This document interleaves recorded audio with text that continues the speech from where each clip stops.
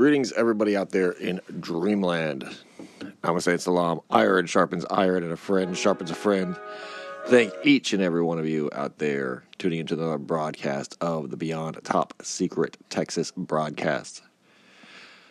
By Tex, I am Tex, broadcasting to you from the third coast, the coast most, the Gulf Coast of Texas, and it is my pride and privilege to be doing so.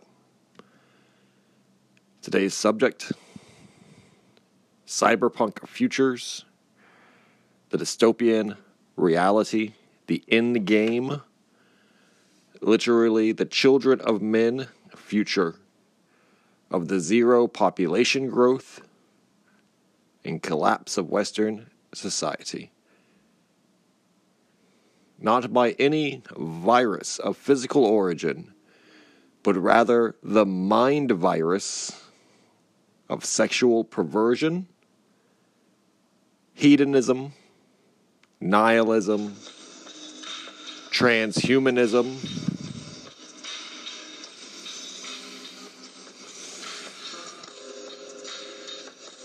that will arise in the dying breaths of the capitalistic atheist state known as the West, the capitalist West, as it fully commits to being a perversion of itself.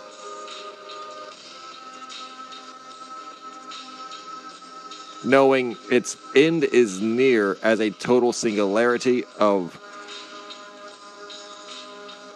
enlightened, liberated souls begin to outnumber even the chattel slaves of these increasingly unpopular and isolated debt slavery empires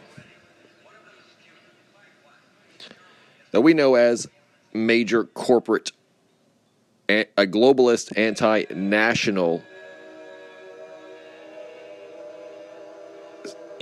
totalitarian dictatorships called corporations.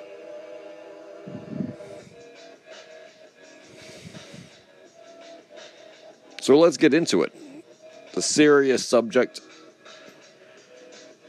but I will be resorting to humor where I can to help kind of transition everybody over into this reality, and to know that, remember, as Orwell said it, laughter is a revolutionary act.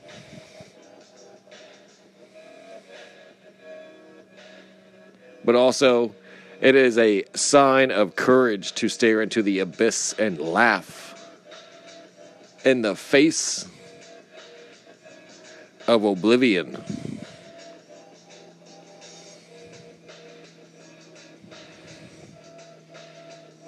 But what we're talking about is no laughing matter. No. Inshallah, no. We are talking about the overwhelming adoption of perversion, sodomite lifestyles, sexual offender positivity, I guess. I guess that's what I would call that. Exactly. I'm just trying to think of my head, like what's going on, like sexual offender positivity, where the literal perverts and rapists and freakos and sex pests of our communities are seen as, like, and that good is evil, evil is good, total satanic Baphomet perversion, seen as cultural icons and heroes.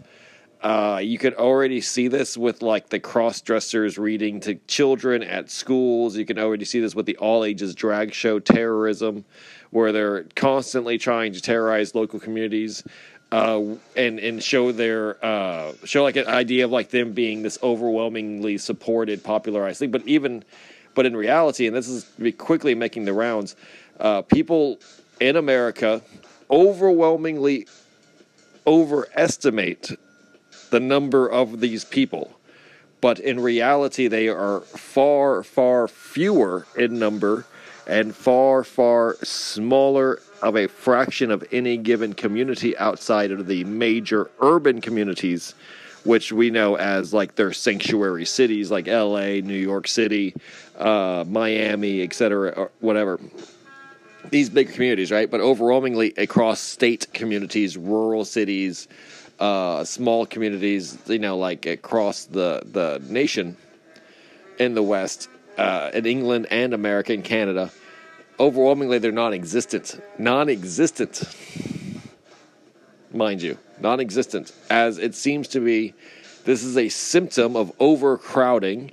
This is a symptom of over-socializing. This is a symptom of not touching enough grass, as it were, and falling victim to the predations of the negative influences of far-stretched communities of strangers that we know as cities.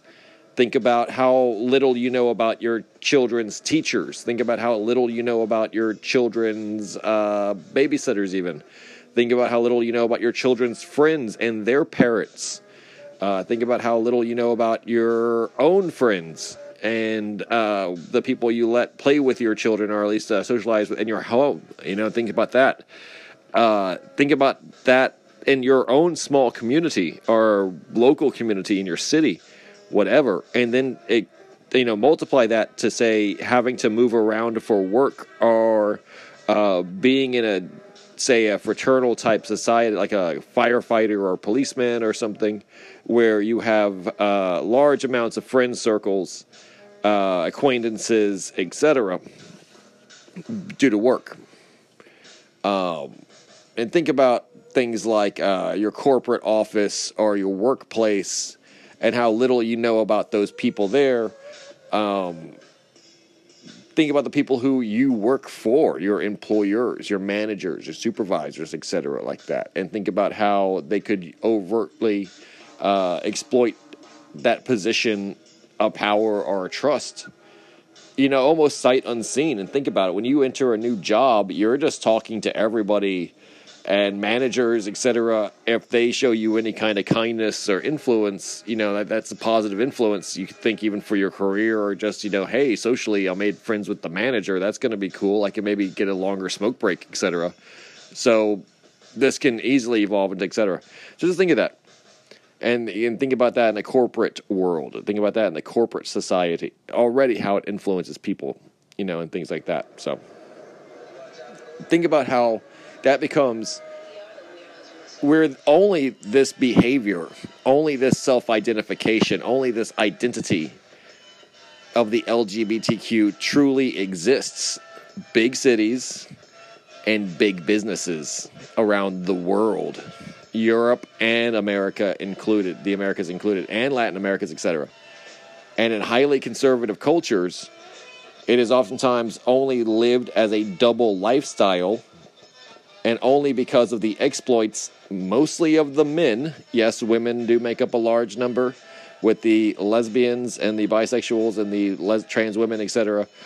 But even proportionally, homosexual men in these communities outnumber, to a large majority, that of women.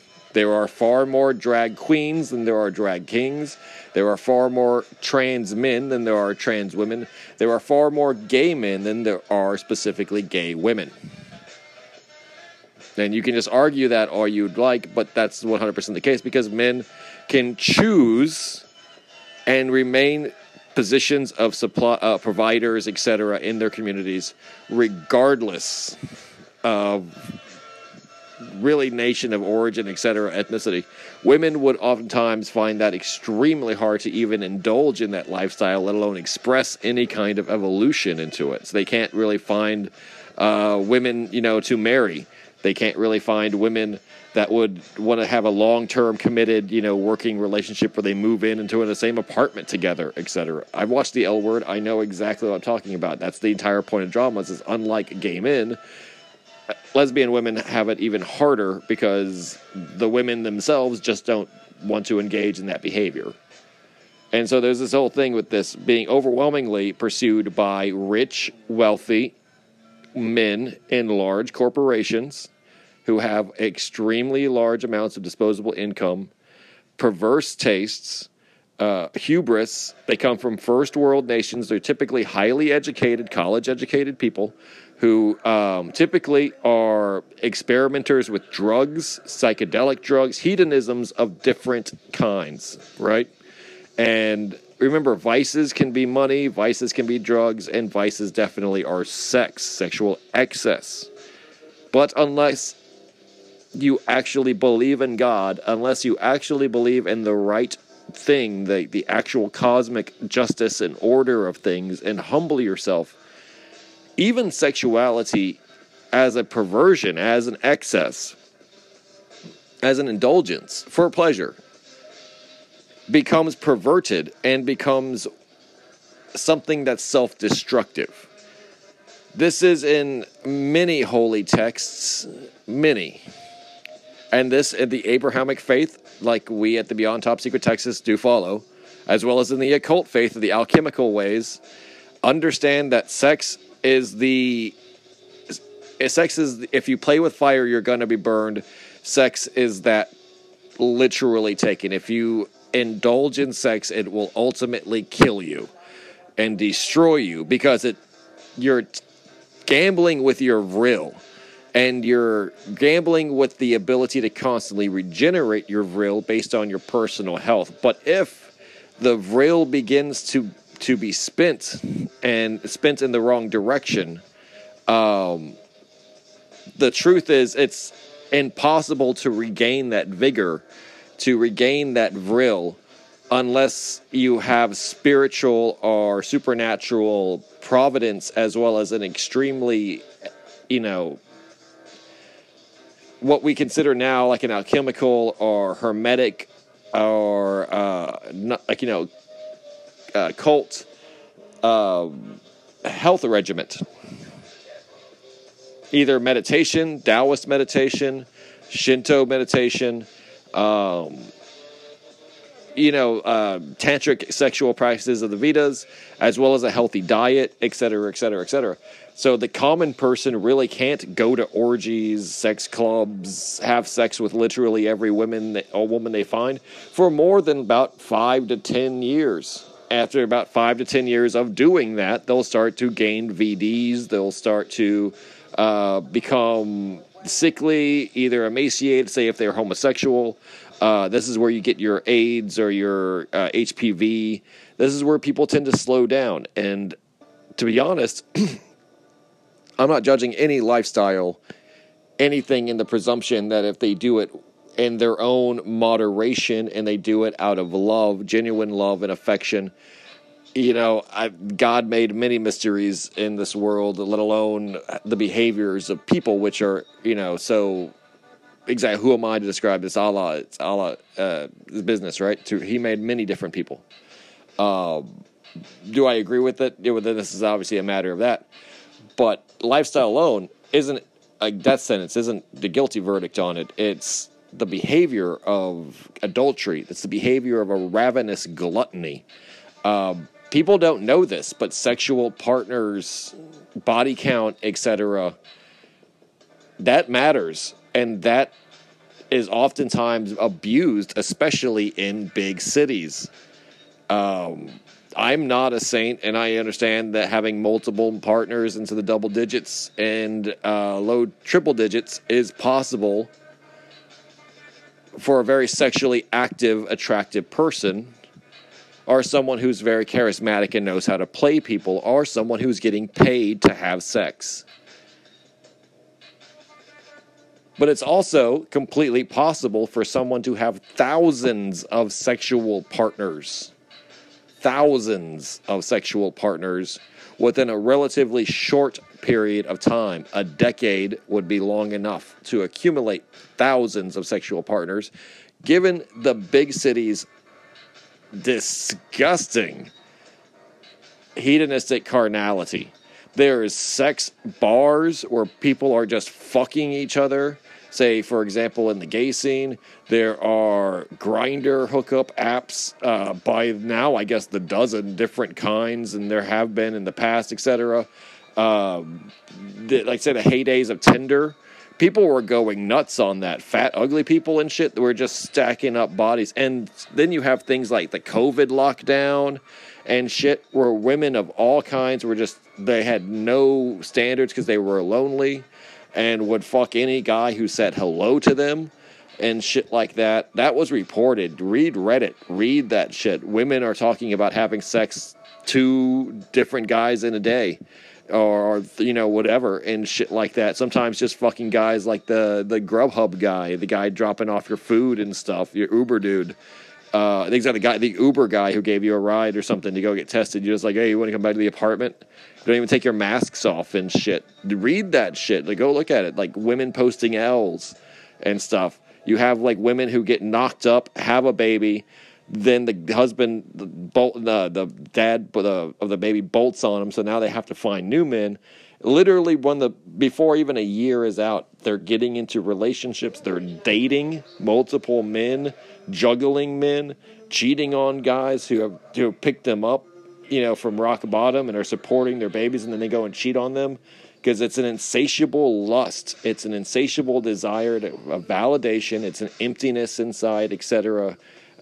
Nothing new, right? This is 2023. If I'm the one having to explain, and I think a lot of people are going trad, conservative, anti-sex now too. Millennials, for example. I'm not talking millennials, sorry. That's my generation. The Zoomers, the newest form of kids who are now recently 18 and stuff like that, they're having less sex than the current baby boomers who are between their 50s and 70s. Because millennials understand that there is a lot more risk and danger, and it should be special. Not millennials, the Zoomers or whatever, understand that it should be special, that sex is something to take slowly, sex is something to do right. And yes, it is out of fear, but it's now also awkwardly out of a lack of social graces, a lack of personal courage and confidence, as well as porn addiction, and mental illness, and overwhelmingly prescription drug usage, or weed addiction at an early age, which kills off the libido. And yeah, I'm sorry, but the Zoomers aren't like having sex purely because it's abstinence choice, right? And you're just like, no, not for me. I'm waiting till marriage. You're dealing with an 18-year-old guy who has been smoking weed and eating weed gummies since he's been 13 or whatever, and his dick doesn't work anymore unless he's watching furry trans porn, while playing Call of Duty at the same, Twitch streaming at the same time or whatever the fuck, like multiple ADD, scatterbrained bullshit that if you actually were having to look through his eyes, you'd be aware of the horrors of man-made invention that Tesla fucking warned us of, that this motherfucker is now. Like, these people are alive now. They are literally the children of men who used to just sit in their rooms, play video games, and jack off. That's literally their fathers. And their fathers are the grandfathers of the generation that used to just, buy VHS tapes and shit at porn shops and just, goon out and shit. And the women are the weak-willed, regular neighborhood women who fuck these guys and everything. These are just common people, right? This is like, say, Houston suburbite. This is just like, suburban Houston, big city type person. They're chronically online. They always have a phone or a device in their hand. These people can't even fucking remember the last time they opened up a book or did anything without the internet. Everything from their music is just force-fed by the algorithm. These are people with actual, accounts on Pornhub and stuff, with their profile, accurately kept up in social network and shit. Because it's a social network, and people forget that. There's, porn social networks and shit. And that's you can share profiles and stuff, but it's, mostly just fucking dudes, collecting videos and stuff. And it's just, weird shit like that. But this is nothing new.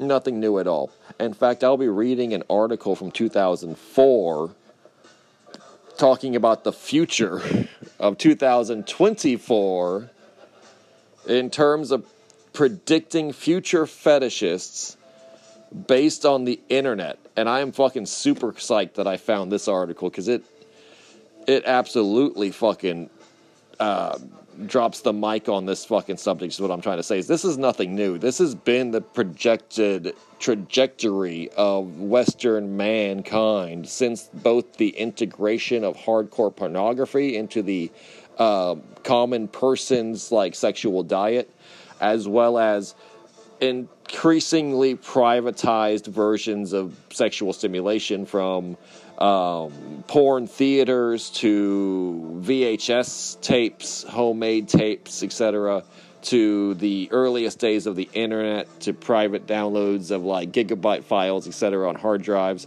now to the cloud and streaming, to the point now of like, you know, whatever the fuck they're doing now, live stream / like AI created fucking pervert shit. But it's 100% a reflection of both human nature and the time and place of when it exists. You know, like it exists both in context. It's a stream of the same waking nightmare that is the modern world, and the constant objectifying and prostitution of its own women and everything that I considered at once virtuous and desirable, into the extreme, into the destructive. And at the same time, the fact that as it's self-destructing, it's seeking out further ways to explore its own nihilism. Because if a man, for example, is making the decision to be homosexual, for example, and knows he's not going to have children or the approval of his kin or family, that same man may then decide to be transsexual homosexual, which is like, okay, well, if my parents aren't going to accept me for who I am, I might as well double up and up the ante and become a woman, because I'm not accepted as a gay man. I will be accepted as a woman, or a man who proclaims and identifies as a woman. Then I'll have this sex change operation, which will horribly scar my body. And then, regardless, now I'm committed, regardless if I've decided to, you know, get out of this phase or psychological state of mind or whatever, I can't. And thus, depression, self-destruction, drug use, resorting to online distraction, etc. So locked into this doom, this materialistic doom, literally you losing your soul in this system, and then having to ultimately resort to suicide, which many do, and or a life of living through this self-maiming process, which is sold as medical care, which is sold as westernized medical care based on what I'm going to read. Because the ruling class, the class that rules the medical world, the class that rules the mass entertainment world, the media world, the journalist world, etc., the social political world, fucking enforces this crap, man. Fucking is encouraging this shit, dude. Is fucking playing the Pied fucking Piper flute and leading all these disenfranchised, lonely, mentally ill, basically neglected fucking big city kids, suburb kids, you know, directly into the fucking hellfire, as they fucking decide that this is going to either create patients for their psychiatric and physical therapy for life, or to get rid of the competition ultimately between the different families and the different tribes. Like, hey, this is for the Goyim, for example. This is for the Goy.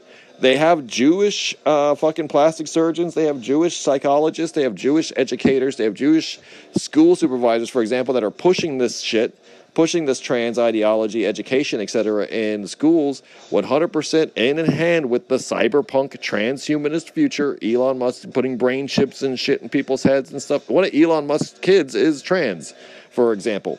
100%. It's the more spoiled and rich and overly educated and nihilistic and addicted to technology and shit. And you can argue that 5G radio waves and Wi-Fi and shit cook people's brains, literally. You can also argue that microplastics and the dystopian food that they eat, like as they're eating fucking sugary, bullshit candies and Mountain Dew and Monster Energy drinks as they game over the course of their teenage years, going through puberty, not exercising physically outdoors, not, for example, kissing girls, not, for example, seeing like their first, real sex and nudity in person and stuff, not, for example, hunting and killing and like actually experiencing life and nature and lessons and learning, fishing, stuff like that, seeing the sun, seeing nature. They're indoors. They're playing these high-tech fantasy escapist adventures. They're communicating across internet Wi-Fi's with people around the world. They're isolating themselves, even though they think they're reaching out, into smaller and smaller echoplexes, and they're starving themselves from any reality and any real contact, any true God-like connection, and they grow into a state of mental illness and depression, sometimes because they physically just don't expose themselves to solar energy and the sunlight. They literally sit in their fucking rooms or stay up all night and sleep all day and shit. One of my exes, her brother was like that. This guy was in high school. He weighed 300 fucking pounds. He had just entered high school. He was trying to go on the football team to try to lose weight. They wanted him because he was fat. He was 300 fucking pounds. All he did was play games and hang out. It was the first time he actually even fucking ran, he said, because he didn't try out for middle school. So think about it. He was just like, oh yeah, I'll go play football.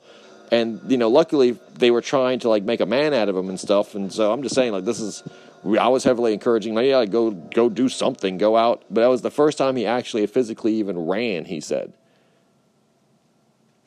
And all he did his entire life was play video games. And this is like 2017, 2016. So this is the already obsolete. Already that's fucking from now 7 years ago. So there are people who were 7 back then who are now 14 now. Those were their older brothers. That was the generation that had already gone to high school and is now going to college. That's now halfway through their college education. And as we speak now in 2023, imagine how it will be in 2030, which is only 7 years from now. Same thing as if I went back in 2017 and I was having a conversation with myself. Practically the same person. I mean, I'm practically the same person. But these people are literally in the most important developmental years of their life. They're literally, these are the years that are going to make or break these people psychologically, emotionally, and physically.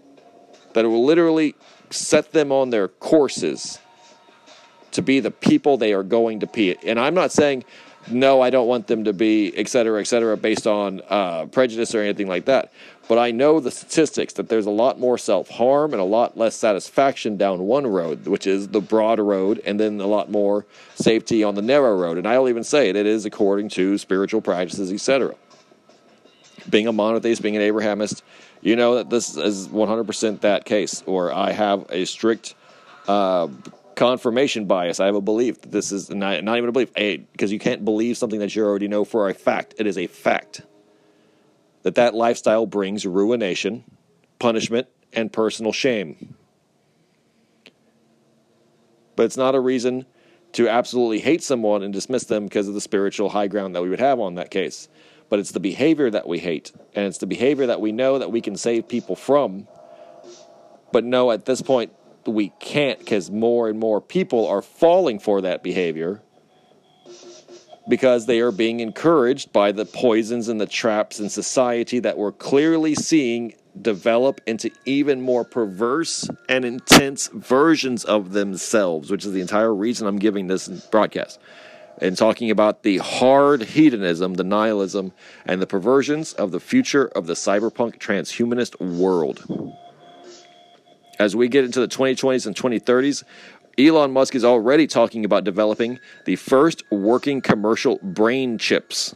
And because it's Elon Musk, these aren't going to fucking work. These are going to kill people. These are going to break people. These are going to poison them and hurt them. And the first generation, etc., will be considered the sacrifices necessary, but they will be flocked to by the people who have no God, who wish only for the hedonistic cyberpunk perversions, because it will be an extension of a way to sexually satisfy themselves, their relationship with technology, these technophiles, right?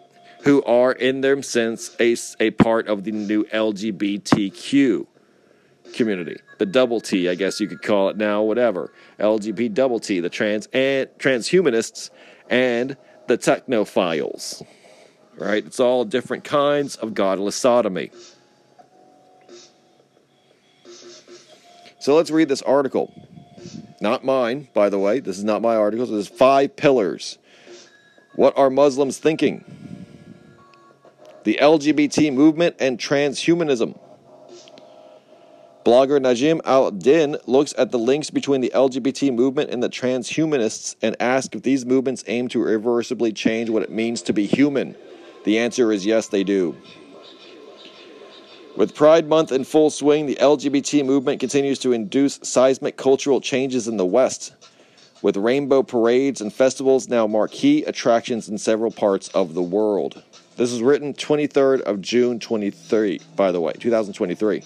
So this is 23rd June 2023 article. From politicians and NGOs to academics and corporations, support for the LGBT community has permeated almost every aspect of society, and its sponsors represent some of the most powerful Fortune 500 companies. From the very top down, the elites down. In this article, I want to examine the links between the LGBT movement and transhumanism, a movement or idea that suggests humans can enhance themselves using technology. Transhumanists believe that humans can go beyond their current physical and mental limitations by using science and technology to improve their bodies and minds. They envision a future where people can use things like genetic engineering, artificial intelligence, and advanced prosthetics to become smarter, stronger, and healthier. The goal is to push the boundaries of human capabilities and achieve a kind of post-human state where they are no longer limited by biological nature. Some transhumanists even imagine a future where humans merge with machines, creating a new kind of hybrid species. But before unpacking the broader intellectual context underpinning the LGBT movement's popularity, let us identify the juggernauts behind the agenda to deconstruct the traditional gender paradigms. The Pritzker family. Some of the world's wealthiest families with important connections in the corridors of power are using their networks to normalize the idea that humans are not a sexually dimorphic species. Investigative journalist Jennifer Balick describes this as a synthetic sex identity known as an SSI, and shines a light on the tremendous influence of the Pritzkers, a billionaire entrepreneurial family who are leveraging their philanthropic foundations to disseminate an ideology are disembodied across America's medical, legal, and educational institutions. Let me read that again. The Pritzkers are a billionaire entrepreneurial family who are leveraging their philanthropic foundations to disseminate an ideology of gender disembodiment across America's medical, legal, and educational institutions. One fucking family. It is no secret that former U.S. President Barack Obama, who initiated the Affordable Care Act, which provides health insurance to the transgender population at large, was bankrolled by Penny Pritzker during his Senate campaign. Meanwhile, her brother, J.B. Pritzker, issued an executive order in support of non-binary children and introduced a transgender-friendly sex education bill for the K through 12th grade school grades in his capacity as the governor of Illinois. Furthermore, Penny's cousin, Jennifer Pritzker, is a transgender woman who founded the Tawani Foundation, which provides grants to clinics and university departments across the United States to promote gender-affirming care through medical interventions designed to affirm an individual's gender identity when it conflicts with the gender assigned at birth. As major donors to high education institutes specializing in queer studies, the Pritzkers have made massive inroads into politics, law, and academia, which they view as integral to instituting language reforms relating to legal definitions of womanhood and gender dysphoria. An individual known as John Stryker, who is the heir to the multi-billion-dollar Stryker Medical Corporation fortune and leading global patron of the LGBT initiative, has played an instrumental role in building the political infrastructure for gay marriage. He is now redirecting the organization's focus to depathologizing body disassociation into a booming gender industry where plastic phalluses, synthetic vaginas, cross-sex hormones, and gender reassignment surgeries are expected to net a market share of tens of billions of dollars in profits starting this year, 2023. Though company-owned sales subsidiaries, Stryker has marketed implants and puberty blockers to healthcare facilities which perform surgeries on young people's sex organs and has set up offices in 36 countries, including epicenters of trans activism such as the United Kingdom, which is the second largest market for Stryker medical supplies.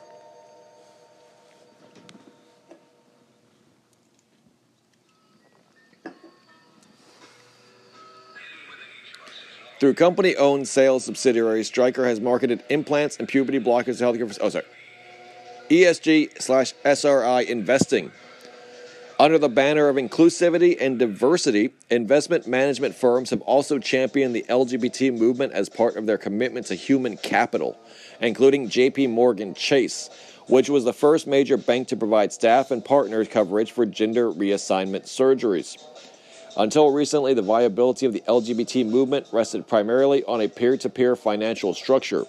However, many transgender projects are today being earmarked by global hedge funds for socially responsible investing, SRI, and environmental, social, and governance standards known as the ESG. Investing, which tied to the UN, the United Nations, SDGs, Sustainable Development Goals. Big major players, right? So in practical terms, SRI, socially responsible investing, may exclude companies from investment if they were deemed discriminatory towards the queer community, despite performing well on other ESG criteria. Attracting investment from ESG and SRI investors partly explains why many businesses have jumped, quote-unquote, on the woke bandwagon. This, coupled with the Fourth Industrial Revolution, which sees influential actors stepping aside and exploring the movement's trajectory where the backdrop of radical systematic changes takes root in the Western world. We are passing through a stage in history known as the Great Reset, where groundbreaking technological and scientific innovations will no longer be relegated to the physical world alone, but may and will definitely become extensions of ourselves, including sexual identities. Dubbed the Fourth Industrial Revolution, it consists of powerful stakeholders across business, technology, and science who envisage a future where artificial intelligence, the AI, CRISPR gene editing technologies, the Internet of Things, and the Internet of Bodies will shift the calculus of what it means to be human, including human value, both socially and sexually. One of the foremost advocates of this 4IR is Klaus Schwab, founder and executive chairman of the WEF, the World Economic Forum. A recurring theme in Schwab's works is that innovations in the biological realm will pioneer a scientific breakthrough, enabling the alteration of humans at a fundamental genomic level to herald a fresh chapter in the evolution of the species. So how does this tie in with the LGBTQ agenda? Transhumanism. It is no secret that the long list of WEF supporters from Big Pharma to Big Tech, including the Pritzkers, are instrumentalizing gender ideology to re-engineer human biology as per the hubristic aspiration of the 4IR. The Pritzkers join a long list of oligarchs, technocrats, and power brokers who perceive an inevitable progression towards transhumanism as a natural process of human evolution itself. Like I said, they don't have a god, they believe in evolution. Social Darwinism. Although an ambiguous concept, transhumanism refers to the enhancement of the human condition via computer sciences, biotechnologies, and medicine, i.e., the cyberpunk future, and is marked by an underlying conviction that fundamental human problems have technological solutions. Prominent transhumanists such as the WEF advisor Yuval Noah Harari opine that the trifecta of technology, science, and reason will redefine nature and transform humans into hackable animals. His thoughts are echoed by Dr. Anders Sandberg, a senior research fellow and transhumanist at the Oxford University, who claims human liberty cannot be actualized unless we engineer ourselves by pursuing morphological freedom. Let me read that again. His thoughts are echoed by Dr. Anders Sandberg, a senior research fellow and transhumanist at Oxford University. So you can't get any more Anglican, Anglosphere, Western world, English-speaking fucking hellhole, Great Satan, New York Babylon than that. Who claims human liberty cannot be actualized unless we engineer ourselves by pursuing morphological freedom. What godless heresy, correct? This means tapping into our boundless potential through the modification of our bodies and minds by integrating artificial components from molecular nanotechnology and neurotechnology to help us achieve mental states that would otherwise be beyond our grasp, as well as the cyberpunk chrome, for example, artificial limbs that would inevitably be weapons, or mostly perverse, hedonistic, fetishistic items, for example. We'll get into it. Just keep in mind everything I'm saying right now, because this is all the academic shit. And keep in mind when I become kind of like working blue, when I start working blue, keep in mind that this is actually fucking going to happen. This is absolutely happening right now. That even though this is a sick joke of a reality, this is no laughing matter. This is not a joke. This is real. Like, even though this is a sick joke of reality, this is not a joke. This is fucking happening. This is the enemy. This is the society that we live under. These are literally our overlords. These are literally the authorities that control us. These are literally the leaders of our collective Western English-speaking nations, worlds, and local communities and states and shit like that. They literally have the highest power.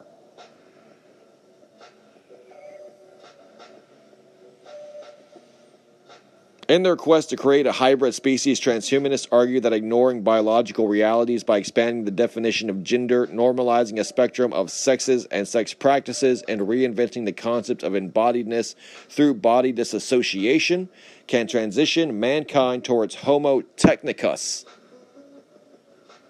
This creates the techno-medical complex.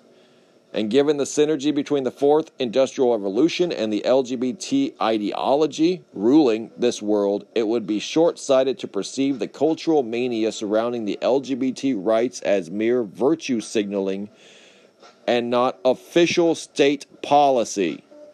Seeing as the pioneers of the fourth industrial revolution have a significant stake in championing the social justice movement to tempt populations to buy into a worldview which can broadly be defined as transhumanism. Under the umbrella of human rights, the LGBT movement has found a natural ally in a powerful cadre of transhumanists who shares the same belief in elevating the subjective desires over objective reality. This by freeing individuals from externally imposed constraints foisted on them by the inhabiting categories of gender and sexuality.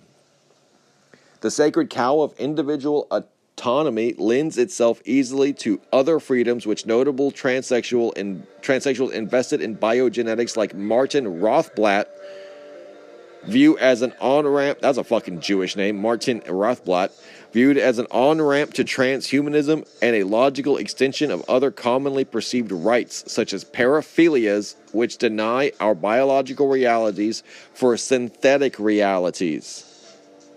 In the dystopian transhumanism future of cyberpunk, natural procreation will no longer be functionally necessary and considered obsolete by the human-machine interfaced caste. Cybersex and in vitro gametogenesis and an gametogenesis and an AI-powered social contract where humans coexist in a virtual reality with a digital overlord.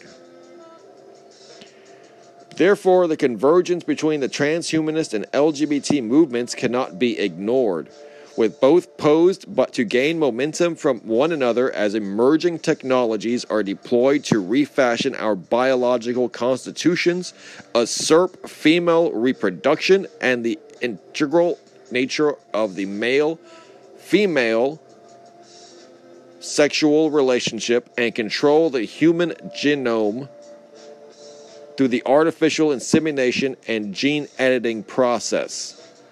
In light of this, it is imperative to note that powerful interest groups intersecting in the world of science, technology, finance, and politics are using a rights-based framework pioneered by their LGBTQ political agenda to secure our consent for radical changes to the human body under international law. By reshaping dominant cultural narratives surrounding reproduction, personhood, and sexuality to align with an ideology which is bent on subverting all natural life forms, it is not long before the optional human follows the optional gender on any government record. A future where people don't even have to consider themselves human based on their own self-perception.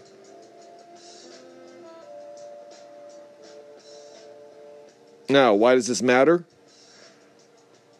It's because the writing's already on the wall. The statistics are already in.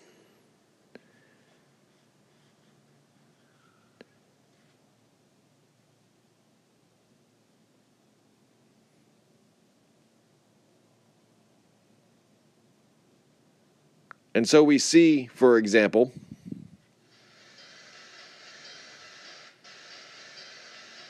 numbers just of a sample study of porn addiction, right? Because, of course, it's hard to get answers, and it'd be too much of a lightning rod to slay the sacred cow that is the trans movement, or the trans statistics for mental health, illness, as well as suicides, which is 40%, by the way. 40% of the trans community kills themselves. Nearly 1 in 2 trans people, trans men, trans women, will take their own lives after typically battling depression, drug addiction, poverty, and etc., and a litany of physical and mental illnesses, suffering high levels of domestic abuse between their partners, low levels of employment, high levels of social prejudice, etc. Because remember, in real life, they are an extremely small and unrecognized minority, and this is the real fucking world.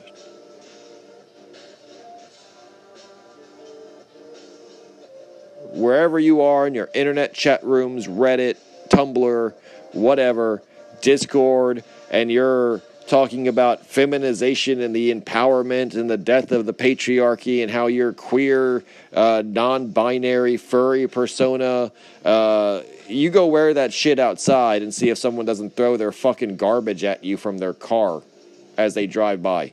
Seeing if you don't get openly mocked by regular blue-collar workers who would reject you on sight instinctively because of the social taboos within their own community of dealing with such alternative, non-binary, non-status quo, non-conservative type lifestyles, especially in South Texas, especially in Texas. Although in the bigger cities, San Antonio, Dallas, Houston, Austin, etc., it's queer sanctuary bullshit.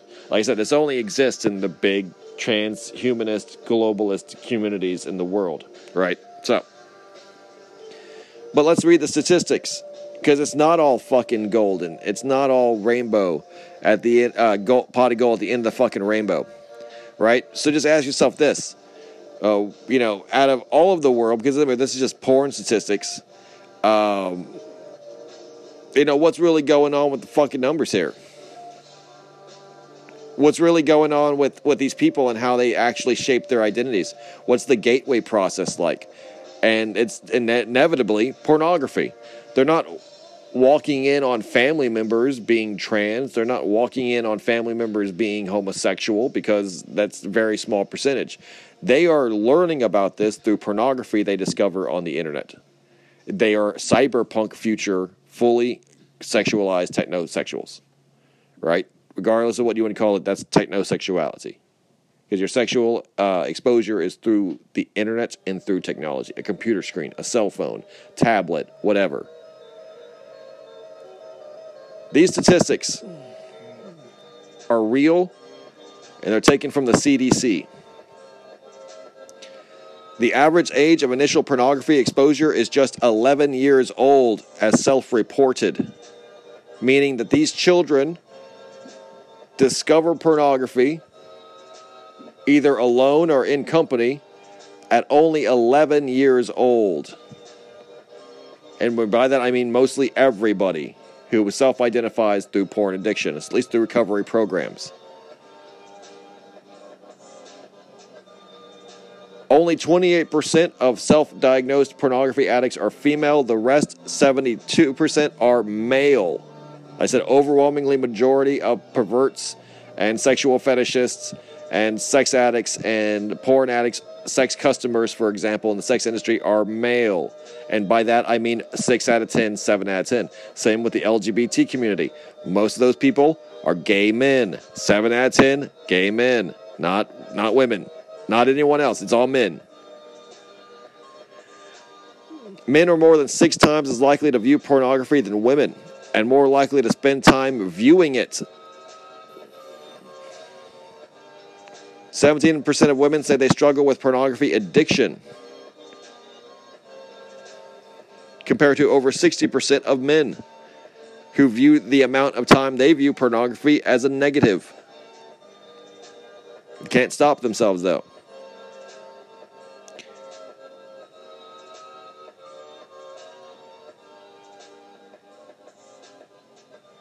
$200,000 Americans are self-identified porn addicts. And this is defined as spending a total of 11 hours or more a week online searching and viewing pornography.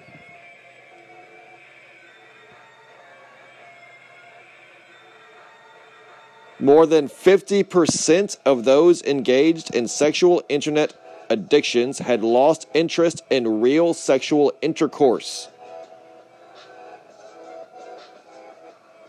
1/3 of those self-diagnosed with spouses had lost interest in their spouse regardless of marital status.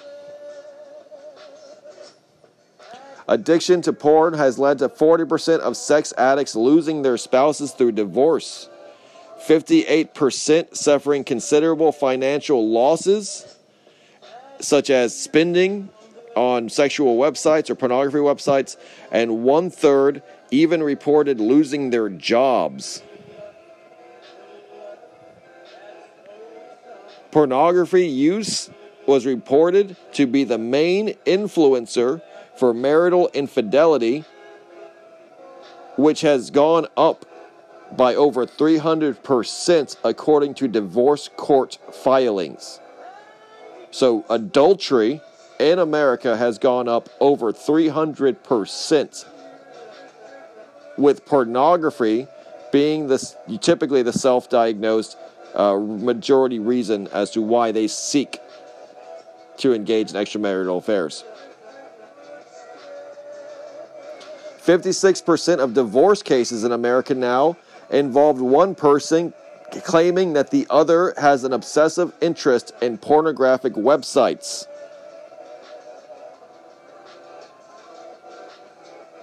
Severe clinical depression was reported twice as frequently among internet pornography addicts compared to non-users.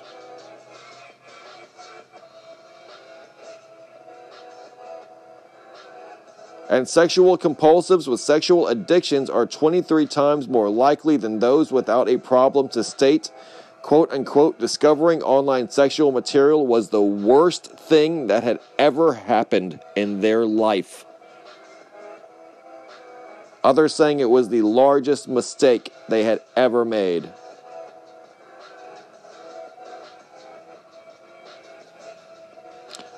But they're not alone.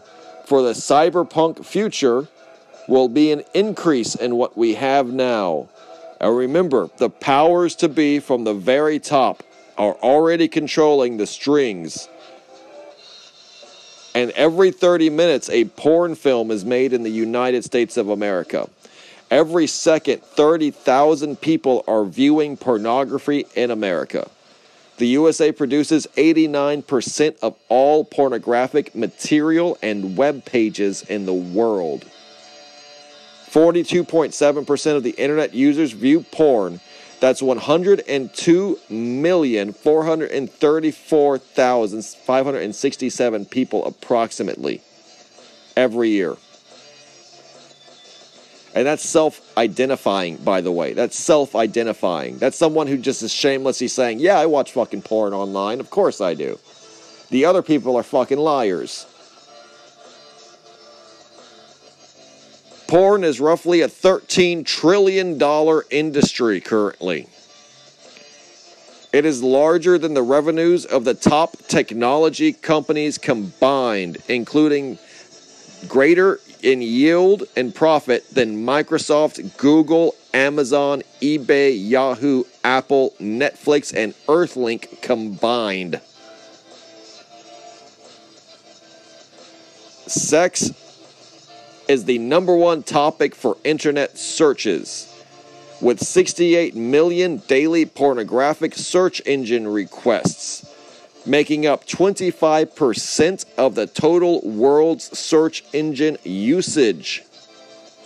When you go on Pornhub or X-Hamster or whatever the fuck, Motherless, and you search, normal-looking titties with big nipples or whatever, or big titties with normal-looking nipples, that was the Joe Biden thing, big titties, normal-looking nipples, and you search that on fucking X-Hamster, that's Google. You're using Google. You're using Yahoo. You're using Bing. You're using those search engines loaned out and rinsed out. So that's 25% of the world's total search engine traffic is pornography requests.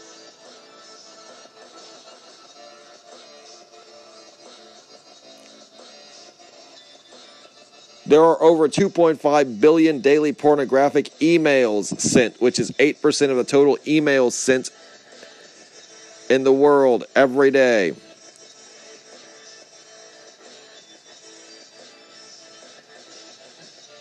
The average porn internet user watches 4.5 pornographic films per day, which is in the internet age, it's like a minute, 5 minutes, 10 minutes long.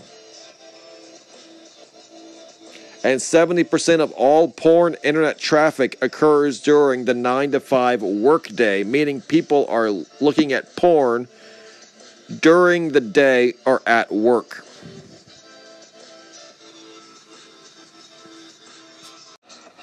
Continuing. 12% of the websites on the internet are pornographic. That's 24,644,000 approximately.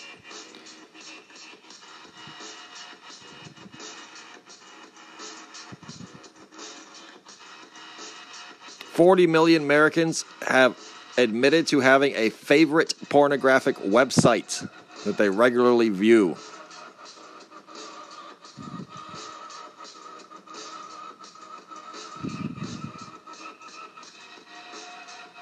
70% of all men ages 18 to 64 self-report visiting a porn site at least once a month.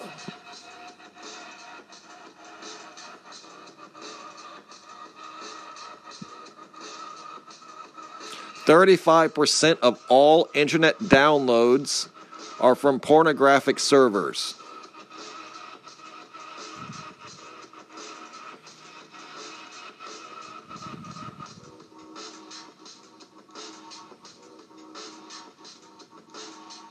%75% of people on pornographic websites are searching for sexual acts.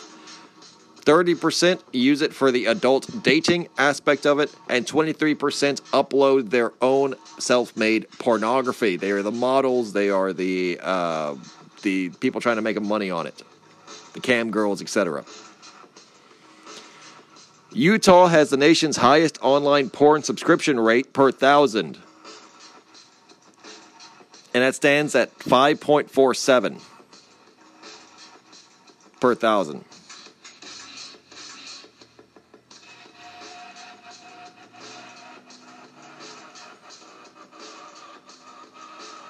There are over 116,000 searches for child pornography on Google every day from America.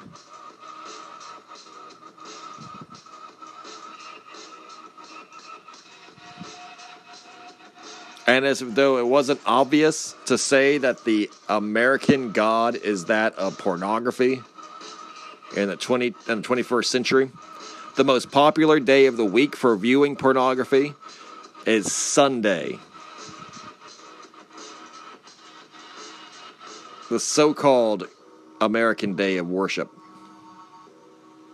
We see which gods and idols they worship in their very actions, don't we?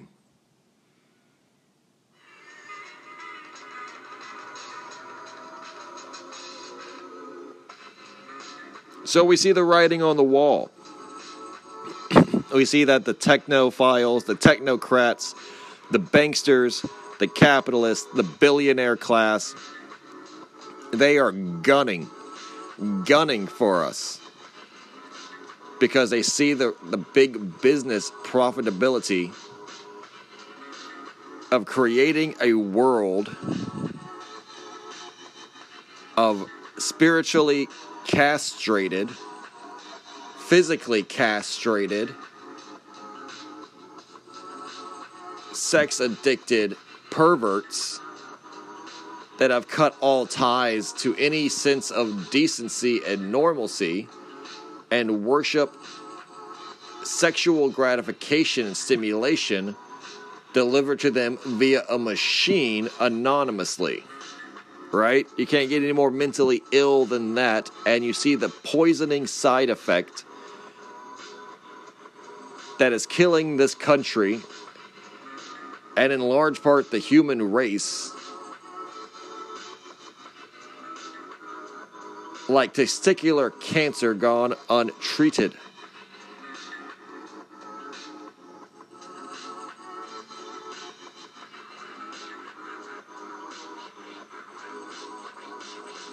To get into it, into more of the transhumanist and cyberpunk agenda to it, and how that is already a reality. The thing I just read, the statistics I just read, are proof in themselves that that is the dark side of what I'm saying, the perverse nature of being in a cyberpunk reality. It's not the jerk-off machines of Cyberpunk 2077. It's fucking not android sex robots, although that is reality and that is happening. That's happening now already. Like a la Ghost in the Shell. It's the internet, at least in the primitive stage of it, creating a entirely anonymous sexual stimulation environments, regardless of perversion or vice, that is geared towards subliminally programming and encouraging the most unnatural, self-created fetishes and shit that are encouraged to be acted upon in the real world by the techno-medical, techno-philic, billionaire class as both a attempt at ruling a now physically castrated, weaker, gooner society of fucking incels and hollow men, and basically either gatekeeping life to the extreme and lotting each and every one and becoming literally a nanny state, a mother state, creating its own citizens and test tubes, or using the test tube technology as the leverage to ensure loyalty in their LGBTQ transhumanist type families because they are barren and psychologically incapable of even having children. And it's children of men dystopia, in the West. And that's 100% due to their own mental illness and physical addictions to this fucking AI algorithmic sexual nightmare that they call all that one fucking future that we're heading towards, that we're already in now. And this article will prove it. Because in its own humor, in its own joking way, it survives. And now, I used to laugh at this article when I read it back then. And now I write it again after 20 years, and I am filled with horror. I am filled with horror to know that this is the world that I've been living in. I have been living in. And at the time was laughing about. And I will only imagine what kind of horror I will see it in even further into the future. I'll read 2 articles from this, and I'll create the great unveiling now. These are from somethingawful.com, the legendary comedy website, somethingawful.com. From Monday, September 13th, 2004, The Black Water Lifts All Boats. There is a sequence in the movie Blade Runner near the beginning in which a futuristic flying car takes off through the cityscape of Los Angeles, soaring between the glass canyon walls of unrestricted capitalism and technological progress. The vistas are at once beautiful and terrible, monolithic and dark, and with hell-like industrial venting visible across the glittering nighttime horizons. It's this sinister sparkle that has drawn me to the genre of cyberpunk in fiction, film, and even to an extent in music for many years. The genre simultaneously acknowledges the impossible potential of mankind to achieve so much and yet poison it all with our terrible human predispositions to greed, violence, and apathy. Many critics argue that this genre is dead and buried, and that its concepts of cyber jockeys hacking the corporations has become archaic and unnecessary. In that regard, the critics are absolutely right. Computer hackers aren't the 21st century's Robin Hoods or Nelson Mandela. They're just silly kids defacing websites on 4chan and scammers running identity theft rings. To me, Cyberpunk was never about the heroes and heroines of various novels. It was about the seductive nature of technology, the idea that the stunning beauty of our artifice could so entrance us that we would be willing to give up everything natural for it. At least once every year, I have a conversation with one of my good friends in which we discuss the recent milestones towards the inevitable cyberpunk future. At first, these conversations were sort of a joke, mocking the fantastic computer-generated realities of cyberpunk literature when compared to the pop-up riddled porn holes of the real internet. As more and more time progressed, these talks took on a more serious tone, and as the years passed, it became apparent that we both fairly convinced that we were on the cusp of a revelation. Crude mechanical hearts gave way to crude mechanical eyes and ears. Implants that address the most complex portions of the human anatomy. The power of governments throughout the world seemed to wane, while the power of corporations has never been greater. Even as information and the media has never seemed more vital to the global economy, Gibson's prediction of an internet-based devaluation of consumer data seems yet more prophetic. You can download films the day they appear in theaters. If you live in China, you can walk into a legitimate business and buy DVDs of American movies or Japanese games for a 20th of the cost they actually retail for in controlled markets. I'm ready to go ahead and make the bold declaration that we're here. We've come a long way, baby, but welcome to the cyberpunk future. Remember, this is 2004. The last straw for me was an article I read a few months back about a corporation being employed by the U.S. government to fight in Iraq. It's called Blackwater USA, and it embodies the absolute ideal of cyberpunk corporatism.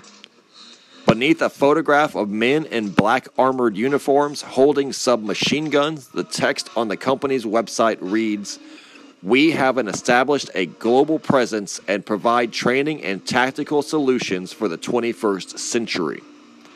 In the case of Iraq, Blackwater has been contracted by the government to provide armed security for U.S. facilities, officials, and even in some cases military bases. I was under the impression that these tasks would fall under the aegis of the military itself. But in this costly and dangerous world, I guess Blackwater was capable of offering a better deal than their own taxpayer-funded military. Blackwater operatives are elite. They're drawn from the ranks of U.S. Special Forces and intelligence communities. They are often better equipped than our own military in terms of per-man capability, and they are certainly better paid, making 4 or 5 times as much of what the government pays a soldier, even in a combat zone. It begs the question, how exactly is it a good deal to use Blackwater? The answer, as all answers are in today's cyberpunk world, is impossible to know for certain. Jane Baudrillard believes that in our postmodern world we model our lives on simulations of life. A simulation is generated by the media from nothing, and we attempt to emulate the perfect model. This idea of simulacra is integral to the cyberpunk world in which we live. When politicians spar on CNN, neither provides an actual answer or an actual truth. Both instances provide a simulation structured for consumption and ease of use. So is the case with Blackwater, which exists in simulacra to provide security for soldiers who are providing security for a simulation of democracy that was created in a cabinet meeting in Washington, D.C. in 2001. Your perception is colored only by the simulacra you're exposed to. It has become our now new reality. Our world is an existential hell. Our lives and reality are defined entirely by the media we absorb and nothing else. Control through media. War through propaganda. The all-too-real deaths of more than 1,000 men and women in Iraq are nothing but a number to be used by one head of the Hydra to attack another. Terrorism, itself a dark face of propaganda, has become much the same. Flags are raised on the skeleton of the World Trade Center, and we solemnly duck our heads and observe a minute of silence like Muslims bowing to the call of the muezzin. Honor the firefighters who gave their lives so bravely on that terrible day by watching a tribute on Fox News. Then maybe watch it again when it gets replayed 3 hours later just because you think that they would like that in heaven. Or, if you prefer, hang on every word of Al Jazeera as they describe the vicious attacks perpetrated by the Americans on the innocent Iraqi civilians. The simulation of choice is yours. Good and evildoers, right and wrong, Democrat and Republican, terrorism and freedom, 5,000 years of human strife and struggle condensed to 30 characters on the CNN ticker, visible as merrily rolling sentence fragments beneath the smiling face of Anderson Cooper. Here we are, baby. The future is now. And you'll find those sinister glass canyons of Blade Runner on one of 1,000 channels available through DirecTV. Vote in today's web poll. The topic is, any of this shit really happening? Is there any fucking truth anymore? When you get diabetes and go blind from eating all those Twinkies you bought at Walmart, just remember that our incredible science will make you new eyes. better ones. We have the technology. And you won't even have to worry anymore about whether you are seeing is real or not. Just winking pixels and phosphenes filtering through your cerebral cortex. Electrical currents channeled on hair-thin wires straight to your brain. And it's out of sight.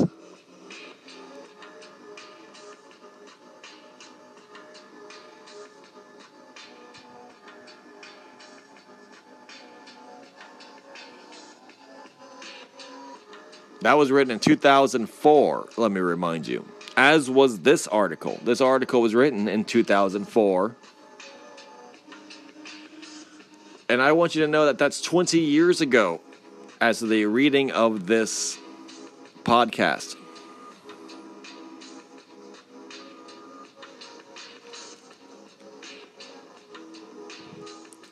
Fetishes of the future.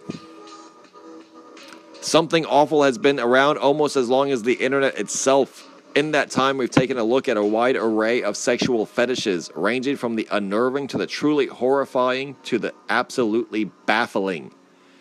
We've met people who pop a proverbial, which is to say literal stiffy over fat women, gigantic women, Lord of the Ring characters having gay sex, dead people, unconscious people, sick people, retarded people, kids, old people, midgets, robots, plants, animals, furries, men dressed like animals, plushies, fat furries, furries with 50-foot penises, furries who eat each other, furries with multiple heads, people swelling up like balloons, statues, paralyzed people, paraplegics, amputees, ubongi lip discs of native African tribes, scat and scat play, people wetting themselves, cannibals, diapers, being eaten by cannibals, little plastic army figure porn,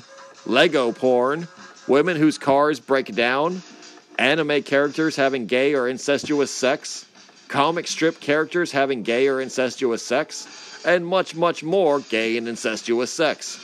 Hell, if you scroll down today, you can read about women or people who find enormous women's noses sexy.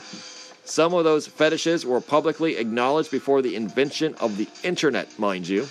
But others are so bizarre that I can only imagine that they would never have taken shape if it not for the internet's amazing ability to give complete freaks of nature and societal rejects a sense of community and entitlement. No rational person could possibly predict that a fetish about, say, women trying to get their car started would ever emerge, let alone develop enough of a following to necessitate the production and sale of movies on both VHS and DVD.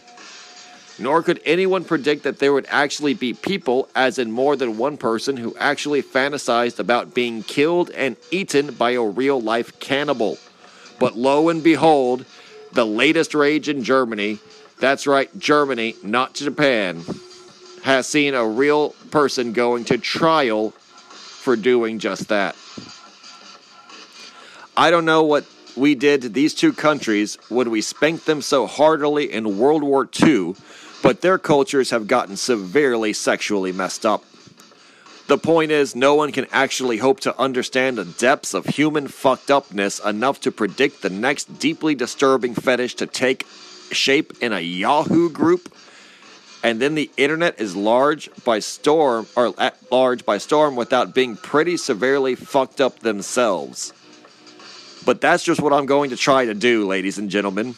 I present for your enjoyment my guesses as to the dark and deviant nature of a few of the fetishes we will soon see floating around the internet of the future. Before we begin, allow me to take note. This article is intended only for mildly comedic purposes. Nevertheless, I fully expect that at least a couple of these fetishes will actually emerge sometime in the near future, if they aren't fetishes already.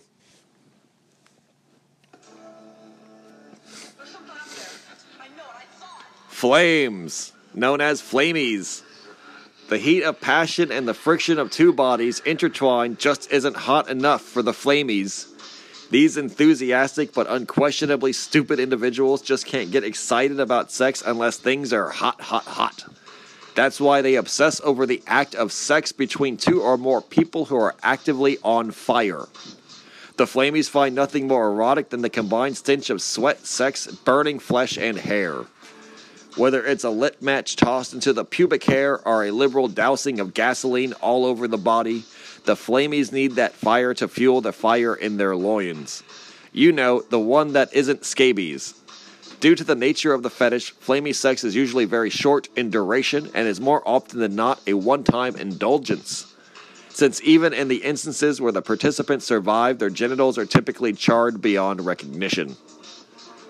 The flamies have spawned an offshoot called combusties, who fantasize about having their partner spontaneously combust or about spontaneously combusting themselves during sex. Due to the rare and unpredictable occurrence of actual spontaneous human combustion, this branch of the fetish is less commonly practiced, although websites that cater to it offer a variety of poor quality animated videos featuring lame special effects that attempt to at least represent this odd and thoroughly moronic fetish. Naturally, the fantasy is also accompanied by plenty of bad art and erotic slash-fictioning featuring Goku spontaneously combusting while attempting to go Super Saiyan while having gay sex with Vegeta. Note, the flamies should not be confused with flamers, who are defined as regular readers of FARC. Oh, FARC, I remember that. Crawlies. When one daring young man published a short story on his GeoCities site about a boy who trips out while jogging on a hot summer's day and lands with his crotch on top of a bustling anthill, he inadvertently gave an entire hidden subculture the courage to make themselves known. This group quickly dubs themselves the Crawlies and bands together around the common fetish of having thousands upon thousands of tiny, biting, stinging insects swarm all over and inside their genitalia. One of the more vocal of the new wave fetishes, many practitioners make appearances on daytime television and active internet podcast with the, I guess you go, yeah, this one just says internet podcast with a male fetishist making such comments as, "You don't know how good it feels to have 100,000 tiny little feet massaging your cock." And the females sharing stories of finding their crunchy corpses of dead wasps inside their vaginas, talking to audiences everywhere, and throwing them into chaotic hooting, hollering, and vomiting. This fetish is single-handedly responsible for the emergence of 7 previously unheard of sexually transmitted diseases and school sexual education programs beginning to include lessons of inserting fire ants into a urethra. Naturally, the fetish is also accompanied by plenty of bad art and erotic slash-fiction featuring Goku dumping a jar of spiders onto his scrotum while having gay sex with Piccolo.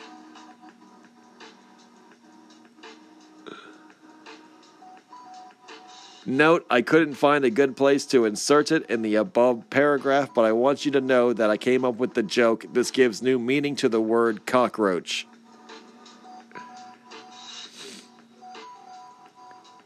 Third, pindies. The complicated, difficult, and largely painful act known as pendulum sex will have a small but dedicated cabal of followers. The concept is simple. 2 people attach themselves to long tethers fastened to a pole suspended some 50 feet plus off the ground. Then they climb up ladders spaced out a good distance from each other. Both people leap off at the same time and swing towards each other, attempting penetration upon impact. The catch, beyond the geometric precision needed to orchestrate such a perfectly executed collision and penetration, is that from the heights and distances the most practitioners attempt this feat, they have to get it right on the first swing because the initial impact is going to break several bones in both participants. To that end, the male attempting penetration actually has to work himself up to the point of orgasm by hand before leaping. Then maintain the erection while swinging through the air until he can sink his dick deep into his fast-moving partner, male or female, and deposit his seed. Of course, should the male miss his mark by even a little, he will end up either crushing his erection against the other person's body, or in the case particularly strong erection, stabbing a hole into his partner. Come to think of it, it's not that simple at all, really. In addition to high mortality rates, this fetish is naturally also accompanied by plenty of bad art and erotic slash fiction, featuring Goku swinging like a pendulum while attempting to have gay sex with Krillin.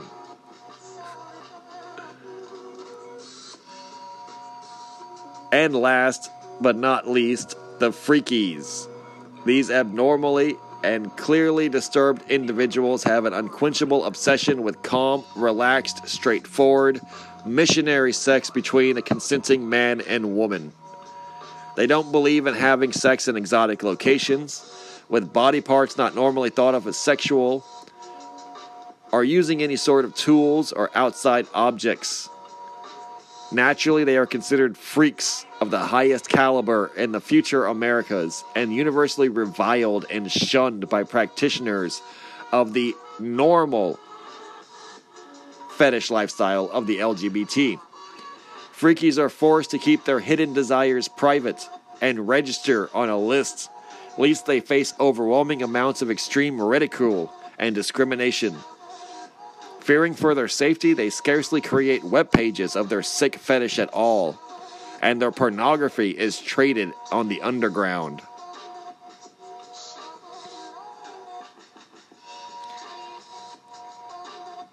This fetish is also accompanied by plenty of bad art of Goku with his wife making love with their shirts on. These are just a few of the revolting sexual practices that will emerge in the future. Just remember, if you found anything in any of the preceding paragraphs to be the least bit arousing, then you are part of the problem. Perhaps you should consider creating a badly designed and largely incoherent website about it. Be sure to go on at length in your live journal about why your fetish isn't wrong and why the courts are actually the bad guys.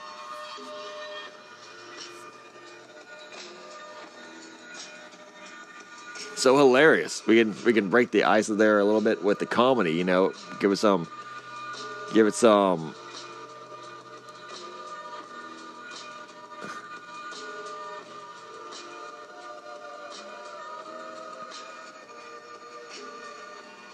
levity.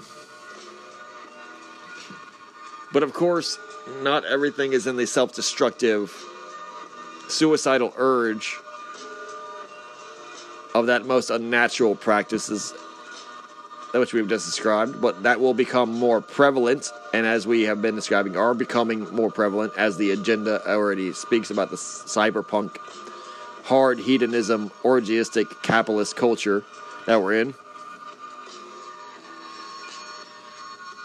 But there's also the orgiastic, heterosexual culture that is emerging post-Fet Life, post-50 Shades of Grey, of a new dawn of sexual liberation, a new dawn of sexual acceptance that is heteronormative, explorative, and adventurous.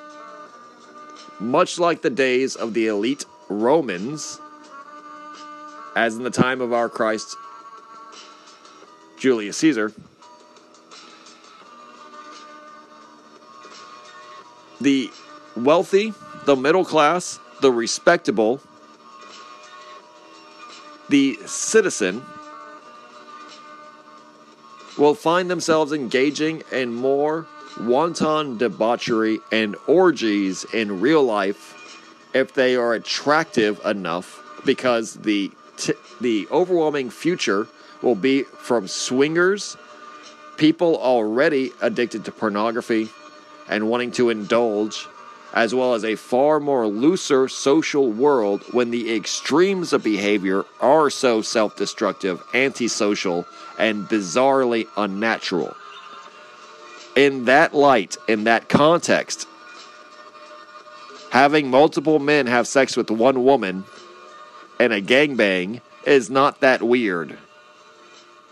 Swinging between two hetero couples, two beautiful men, two beautiful women, both dating each other, and then, the partner switch, etc., in the same room, etc., will be considered tame, domestic, and even downright Christian in the future, as it is practically already considered now. A husband that is confident enough in his marriage, and knowing that it probably isn't statistically his first, or will be statistically his last, will be more open to indulging in that lifestyle, like in the 70s, with free love, swinging, etc., key parties, as long as it's a mutual realization of fantasy. Him getting a blowjob extramaritally, etc., all of that combines into it, and its permissiveness of the culture that follows. This article is also 100% a satire, also from somethingawful.com, and it'll be the last article I read that leave us on kind of a happier, more optimistic note. But it is much more realistic in terms of what we know of our predictive reality, where we're heading, in this most serious of manners. But to know that at least for the hetero pride, for the heterosexual pride, for the heterosexual normative amongst us, the future's so bright, we gotta wear shades. So let's get into it. It's a purely satirical article about orgies. This is read to highlight the fact that this is already a nihilistic cyberpunk world. This is already a world that we have created, art imitating life, life imitating art. This was published in 2006. Not a day goes by when I don't hear a dozen cynics and naysayers lamenting the deaths of the orgy scene. The legends are past their prime, they say, and the newcomers can't match the artistry of their forebears. They say the mainstream has gone down the toilet and the underground suffers from shoddy production values and third-rate talent. Some say the scene is dominated by fame-hungry hacks and sleazy promoters. Some say the magic is gone. Pure flummery, says I. As a longtime connoisseur and critic of orgies, I maintain with the utmost confidence that 2005, despite its ups and downs, was a vintage year. Some tend to view the past with rose-colored glasses, ignoring the fact that orgies have always been hit or miss. For ever truly amazing events, there are 10 that were total busts. Events that by today's standards would seem pedestrian, having been exaggerated and mythologized by nostalgic orgy pundits. Perhaps these doom and gloom grouches have merely outgrown the scene and can no longer appreciate the libidinous frenzy of a truly madcap orgy. I pit those who have lost their youthful zeal and must now disguise their waning appetite by pretending that it's the fault of the orgy scene. Perhaps these codgers should simply accept their middle age and move on to the ugly world of swinger events, where they can mingle with fat, nude, married couples in lukewarm Santa Monica hot tubs.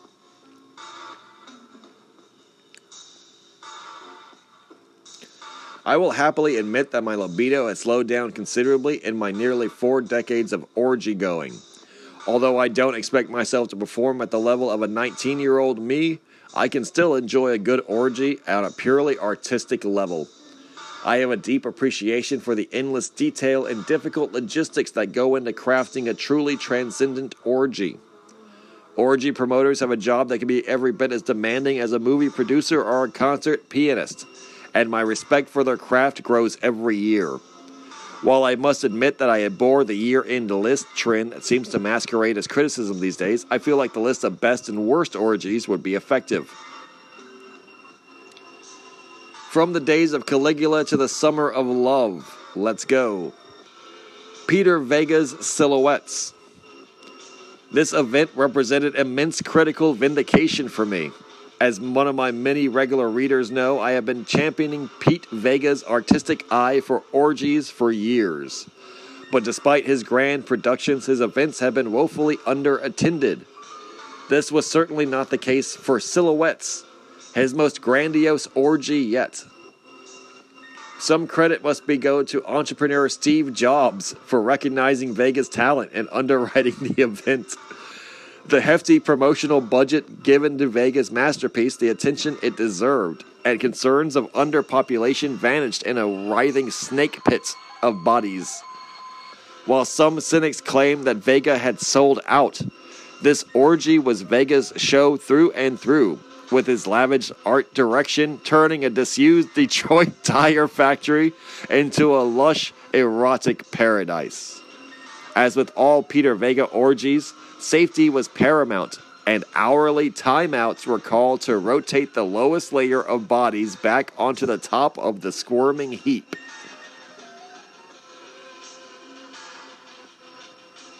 Xanadu. I admit that I was initially taken back by Hugo Rodney's audacious announcement that he would attempt to recreate his legendary Xanadu 1989 orgy in the new millennium. All previous attempts at copying Xanadu have been dismal failures. Kubla Khan's Paradise, hosted in 1992 by Jack Malty, was a disappointing copycat orgy with none of the satirical flair of the original. Anyone familiar with contemporary orgy history will grimace at the mention of the Pleasure Dome 94, a garish, high-budget recreation aimed at teenagers, which was less of an orgy and more of a mean-spirited sex riot. I've heard it described as a sex fight. What those events lacked wasn't simply the Xanadu name. Without the artistic guidance of Hugo Rodney, they were doomed from the start. Rodney, with his distinctive Prince Valiant haircut and his owlish Coke bottle glasses, is one of the most recognizable faces in the orgy promoter industry, and the frustrating infrequency of his events is mitigated by their almost supernatural standards of quality. He truly has the Midas touch, and I should never have doubted his ability to put on a great sequel orgy. This was one of the most fervent and exhilarating orgies of my long life. The smell alone was unbelievable. I felt like a kid again. After almost 18 hours of hard pounding and participating, I slipped in a puddle of God knows what and sprained my ankle. You know you've been to a truly legendary orgy when you're wheeled out on a stretcher. Lawrence Fernando's The Apocalypse. A great piece of art can make even a stubborn old coot like me rethink his fundamental prejudices of the new talent. In the past, I've been highly critical of orgies in which the theme overpowered the action. I frequently accuse Lawrence Fernando of missing the point by focusing too highly on his image. In 1998, I gave his Matador Nights orgy a scathing review, even by my standards, calling it utterly ridiculous in its pretense. I said it's not so much as an orgy as it is a costume party. While I stand by my words about his previous work, Apocalypse has shown me that concept orgies have the potential to be every bit as sensually fulfilling as traditional orgies. Lawrence Fernando has grown considerable as an artist, and what once came off as egotism and pretense is now visibly as an earnest attempt to advance the art of orgy promotion to new heights. Not everything about this orgy was perfect. The cyberpunk theme occasionally led to some rather uncomfortably pointy costumes, and the jets of fire were painstakingly designed so as to be completely safe. They tended to make the room uncomfortably hot. This caused many revelers to pass out or suffer irregular heartbeats. Despite the minor gripes, Apocalypse was a daring artistic orgy with the potential to change how future generations look at this statement. Marilyn Conrad's The Candlelight. Marilyn Conrad has been called the queen of softcore orgies, but the title tends to underplay the frenzied finales of her events. A piece like Candlelight is not for the impatient, as Conrad tends to favor a gradual, slow build, which can be frustrating to those with only a few hours to spend at the orgy. If one sticks around for the long haul, however, her orgies are anything but softcore. Candlelight may not be her best event, but Conrad deserves recognition for almost 20 years of workmanlike orgy designs. While many have shied away from her events since the tragic deaths and injuries which resulted from 2000's pillow fight, and Conrad could not have foreseen the horrific events, and she deserves a second chance. I myself lost 2 fingers in that fracas, but all was forgiven after the mellow sensuality of the night called candlelight.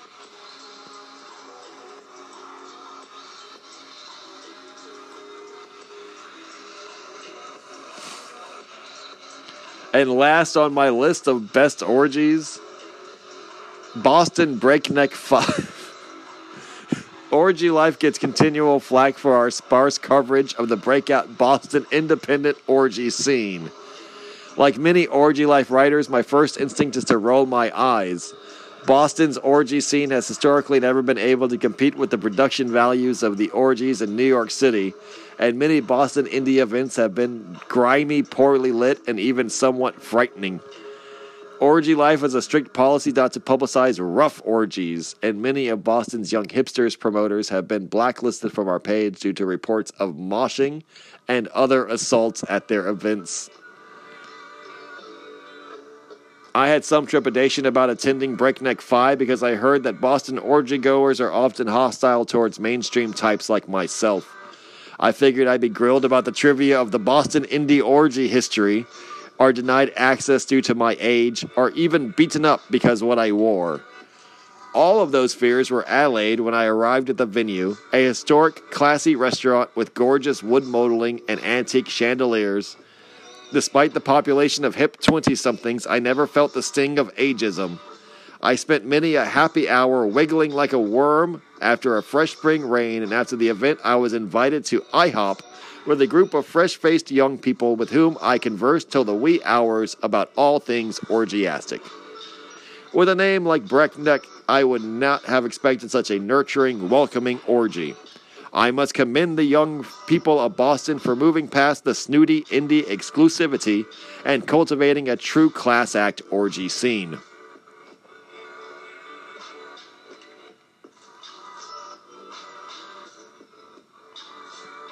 And now for the worst orgies.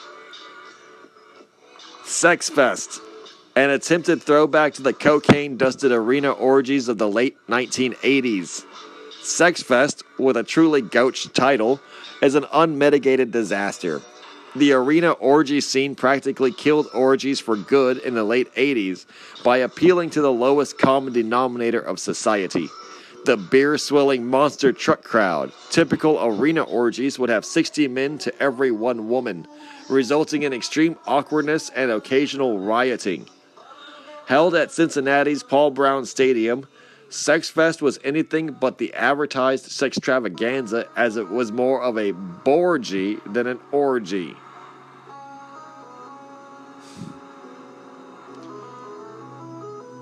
Arena orgies died out for many good reasons, and they should be left where they are. For all their faults, at least 80s arena orgies drew big crowds. Sex Fest was a truly pathetic spectacle with less than 400 people in attendance. Couples sparsely dotted the field like stains on a rug, and from the bleachers one would be hard-pressed to tell what anything resembling an orgy was supposed to be going on below. From a participant standpoint, the polyethylene-filled turf substance of the play area was itchy, abrasive, and entirely unerotic. Next for the worst is Jack Panther's Lolita. Jack Panther has always been the bad boy of orgy promotion, with his keen eye for satire and his tendency to flout social mores that has made him a veritable counterculture celebrity. His themed orgies are often shocking, including his 1992 Holocaust orgy created a media-feeding frenzy, and his 1995 sequel, Daddy No, practically got crucified by right-wing pundits. Though all the controversy, however, these orgies are held up to a high standard of artistic credibility. I would even go so far as to place his 1979 masterpiece, Rapism, among the best, funniest, and most thought-provoking orgies of all time. However, Lolita was nothing but a filthy, prurient, and exploitative mess. It was a ham-fisted attempt to shock with no trace of Panther's trademark droll wit, biting satire, and plenty of uninhabited hedonism. Most attendees were too shocked by the imagery of the event to engage fully in its action. The rest, it seemed, were a bit too excited by the themes of pedophilia, which made most of us uncomfortable. Nothing is worse than going to an orgy and feeling like you're surrounded by perverts.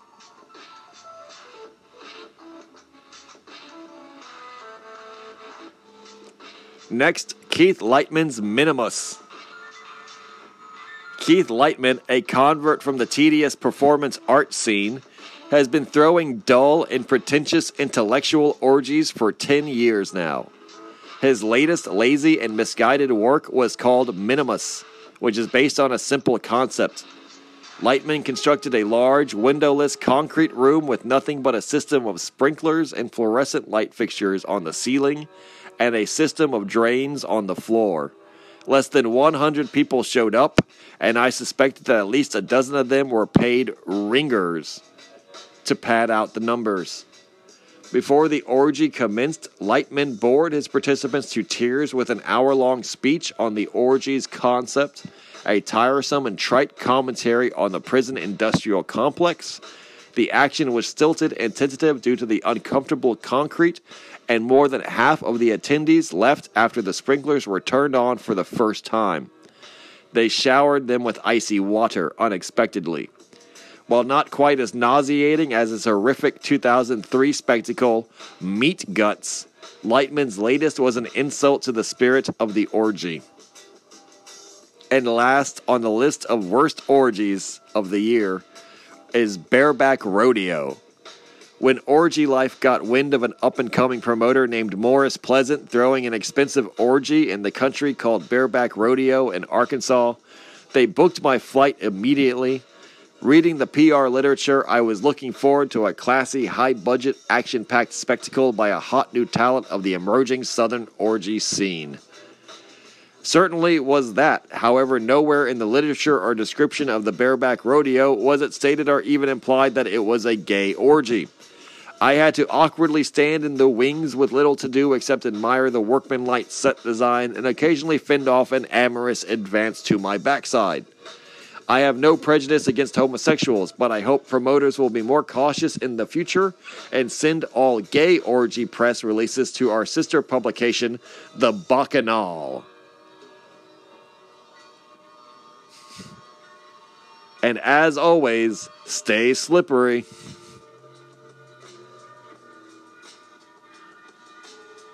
I hope that brought a laugh to you, like it did me when I first read it. And like I read it now, and it brought a laugh to me now. Because that's really the world that we find ourselves in. Satire works throughout time, and the longer comedy, and the more accurate comedy is at its moment, the funnier it is to read in the future. Because you can see just how accurate it was.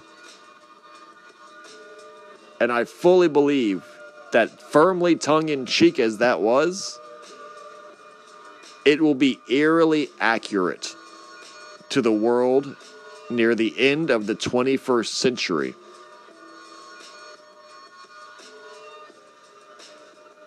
Just like the free love movement began in the 1960s, and swinger movements were huge up till the 1980s, making up a significant 3 decades, or 2 full decades of American sexual identity of the middle class, orgies will make a return into the simple fabric and framework of heterosexual normativity. Just like how the Romans would casually perform orgies with their friends, their families, and people they wanted to impress socially. Sex will become a performance. Sex will become an artistic statement. Sex will become a talent to do socially, to do as a performance. And amongst good friends, to share and develop bonds. Remember, this is in context of a cyberpunk nihilistic world where transhumanism is breaking down people even considering themselves sexually human beings. You will see a re-embracing of what it means to be human, what it means to be heterosexual, what it means to be erotic, natural, wholesome, desirable, attractive.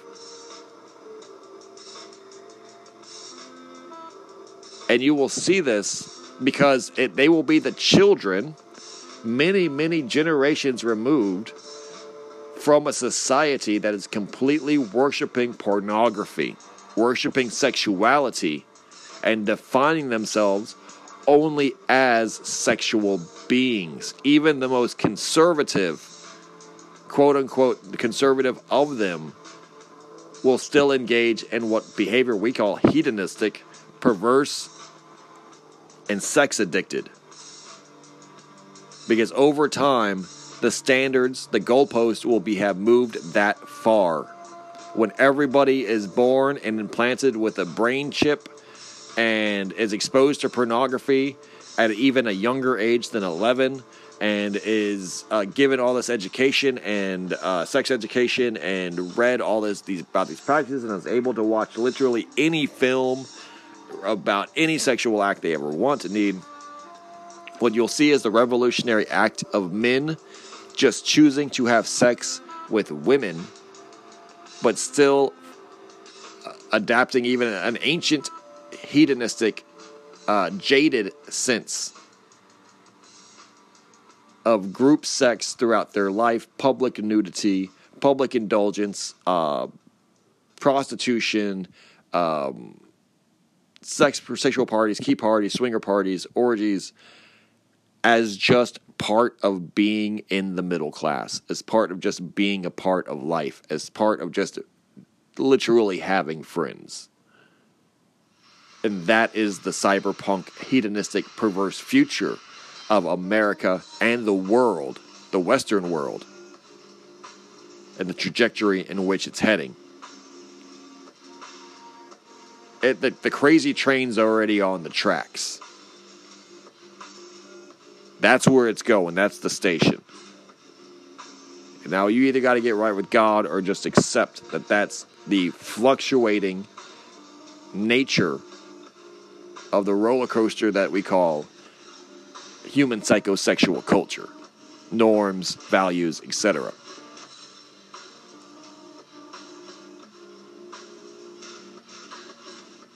And I'll leave it at that.